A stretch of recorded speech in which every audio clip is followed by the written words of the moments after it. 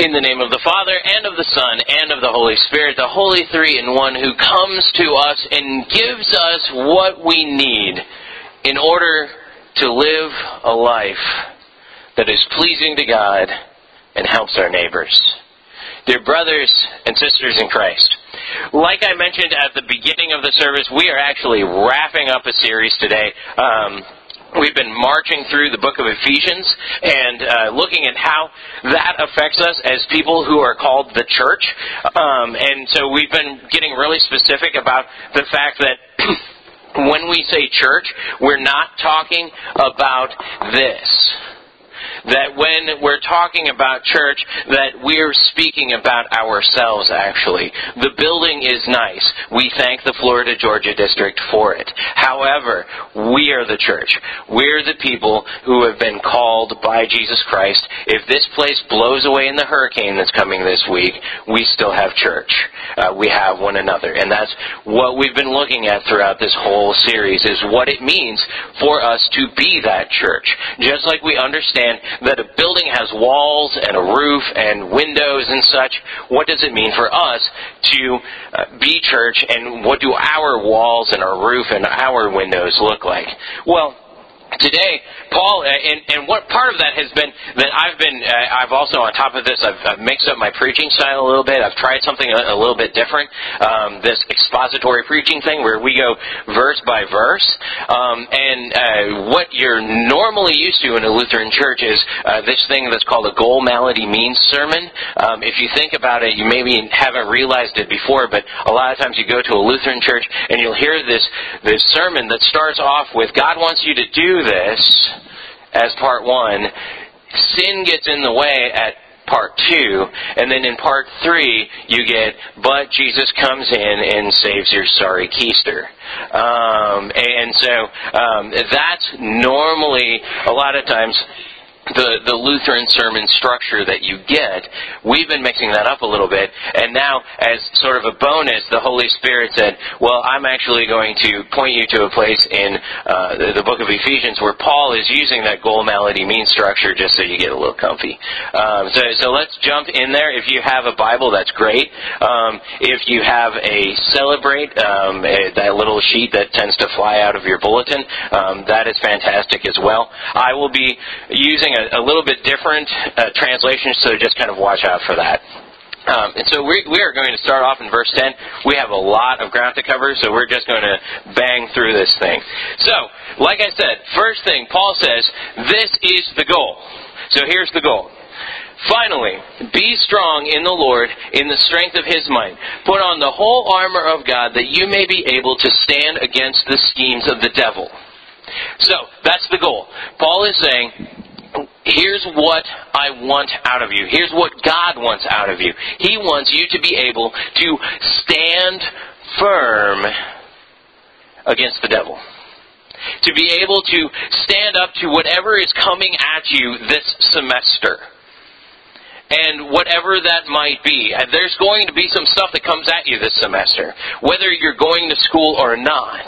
In that time period from now until December, there is going to be some stuff that comes at you. And the devil is going to try to use that stuff in order to get you to not stand firm. But in order to be a little wobbly so that he can just come by and knock you over. And we don't want that. Paul doesn't want that for the Ephesians. Ephesians, really awesome, they are the Christians that are here every Sunday. They're the Christians that do all of the right stuff, it sort of seems like from the outside. But Paul still says, look, even though you're doing a lot of this good stuff, you still have to watch out because things are going to get hectic really quick. And so that's the goal. Stand firm. In the midst of this entire semester, in the midst of this entire year, I want you to stand firm, is what Paul is saying. And so he goes and he says, the malady, this is why you are going to have trouble with that. So here we go. Next couple of verses there. For we do not wrestle against flesh and blood, So you're not going to be wrestling against, the people that you're going to school with, hopefully, unless you're on the wrestling team or something bizarre like that. You're not going to be, going up to somebody and punching them in the face in order to maintain the fact that you can eat tomorrow. Swanee might get crazy, but it's never going to get that crazy. And so you're not going to be you're not going to need to fight against flesh and blood, against other people, but there's something that you will have to fight against. But against the rulers, against the authorities, against the cosmic powers over this present darkness, against the spiritual forces of evil that is in the heavenly places. Now, what Paul is saying here, when he's talking about the rulers and the authorities, he is not talking about your professors. He is not talking about your boss at work. He is not talking about the person that you feel is an authority over you necessarily, because that person is flesh and blood. What he's talking about here is Satan. Now, even though it may seem a little bit old-fashioned, I believe in Satan. And the Bible does too, believe it or not. That's why Paul is talking the way that he is. And the interesting thing about Satan is that we like to keep Satan in hell. Don't we? If you kind of think to the picture that you have of Satan. The picture that you have of Satan, maybe it comes from one of those Far Side comics, or maybe it comes from someplace else, but usually if you have a picture of Satan, the place where he's located is this sort of fiery dungeon cave thing. And so you're kind of thinking to yourself, well, Satan is in hell. I'm going to just mess with your mind for a moment. Where in Scripture do you find that?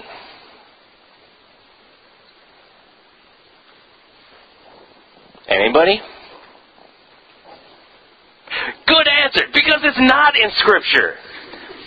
But actually, well, it is. At the very end, in Revelation, you have Satan being cast into the abyss, which is probably what we come up with there. But that doesn't happen until Jesus comes back.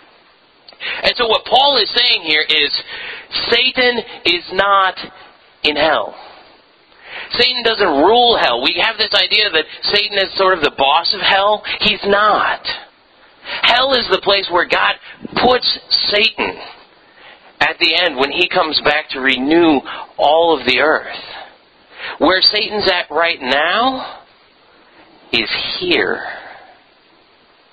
And where Satan is ruling right now is Florida State University and Florida A&M University and Tallahassee Community College and your work and your job and yes, even this church.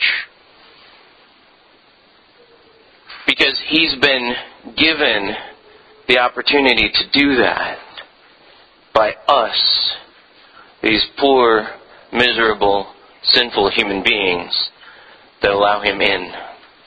And so what Paul is saying here is you are fighting against that.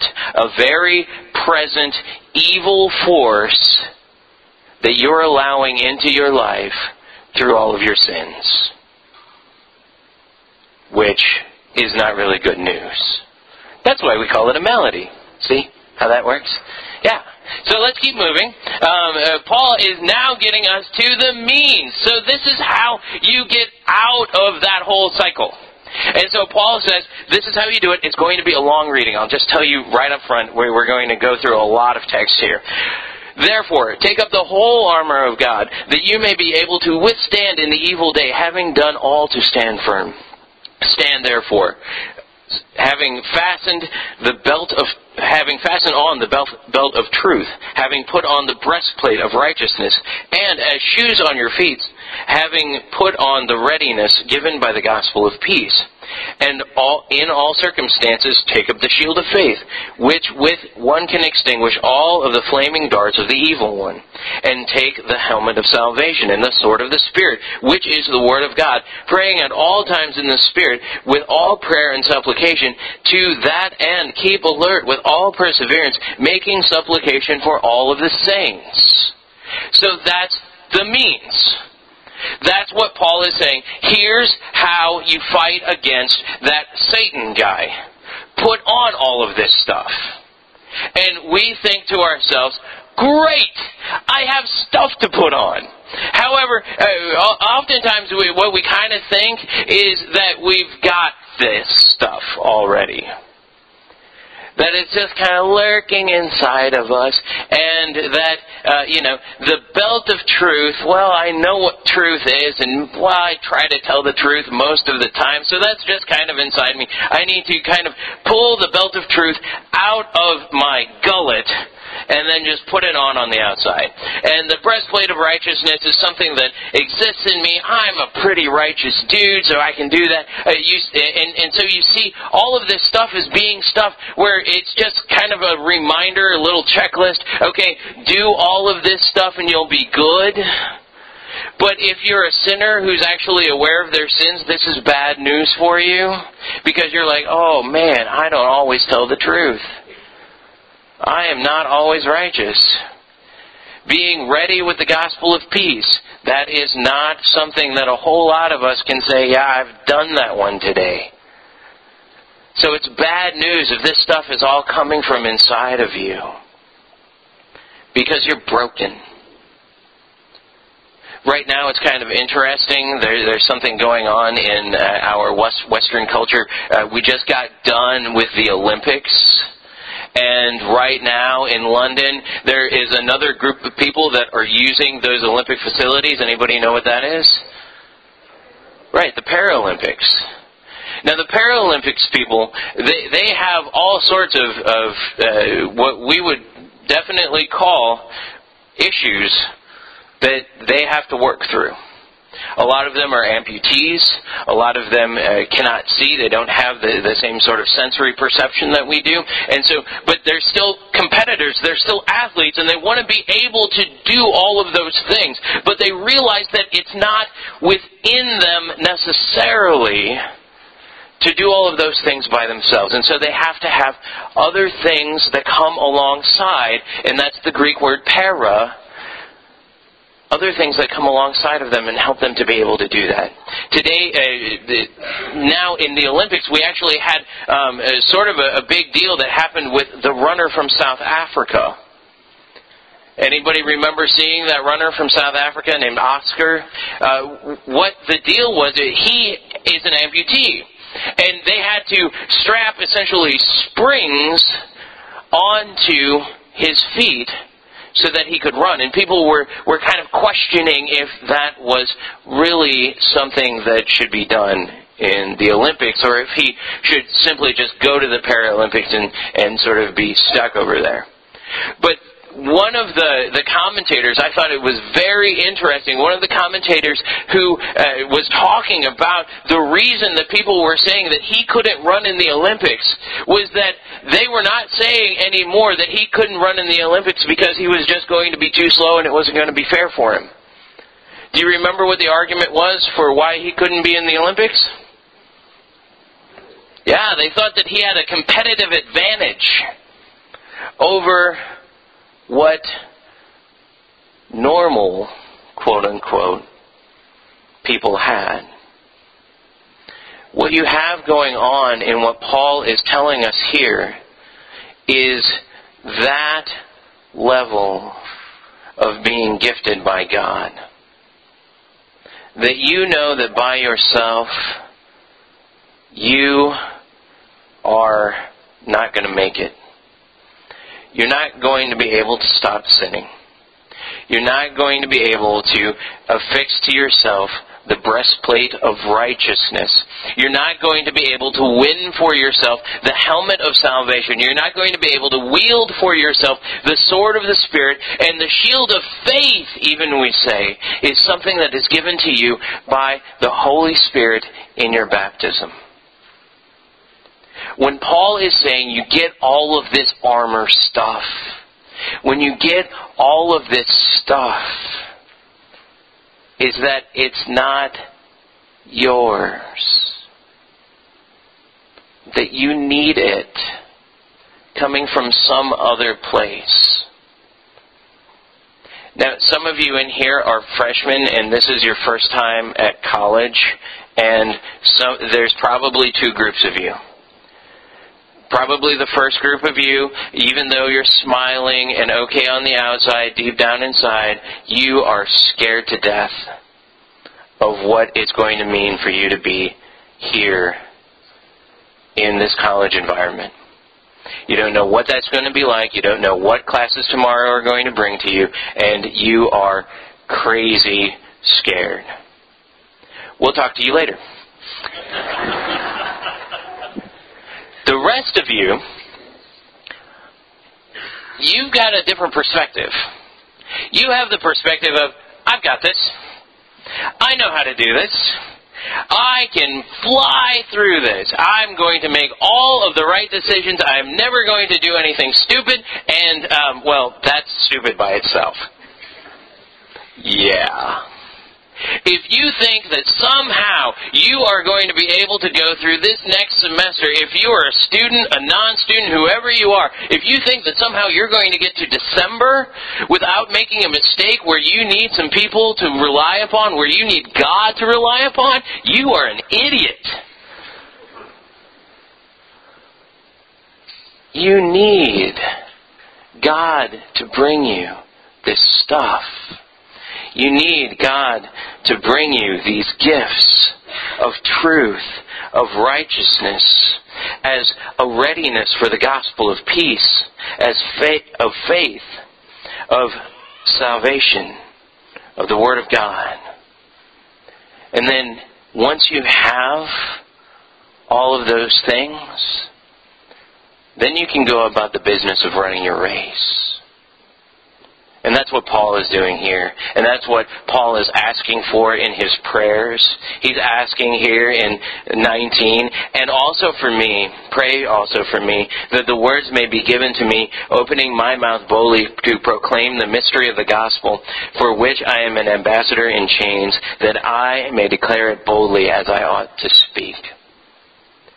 I said that this whole series we've been talking about what it means to be church.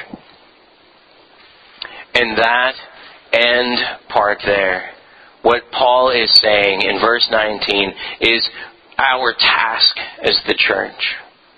To proclaim boldly who we are and what we need. It's not to go out into the world and to say, I've got this, I'm good, I'm so perfect, I go to church every Sunday. Don't you just hate those people? Well, not the people that go to church every Sunday. We love you. Just the people who brag about it. Don't like them. Not going out into the world and saying that. But going out into the world and saying, I didn't have this stuff before. I was basically just an amputee trying to hobble through life. And then I came to God.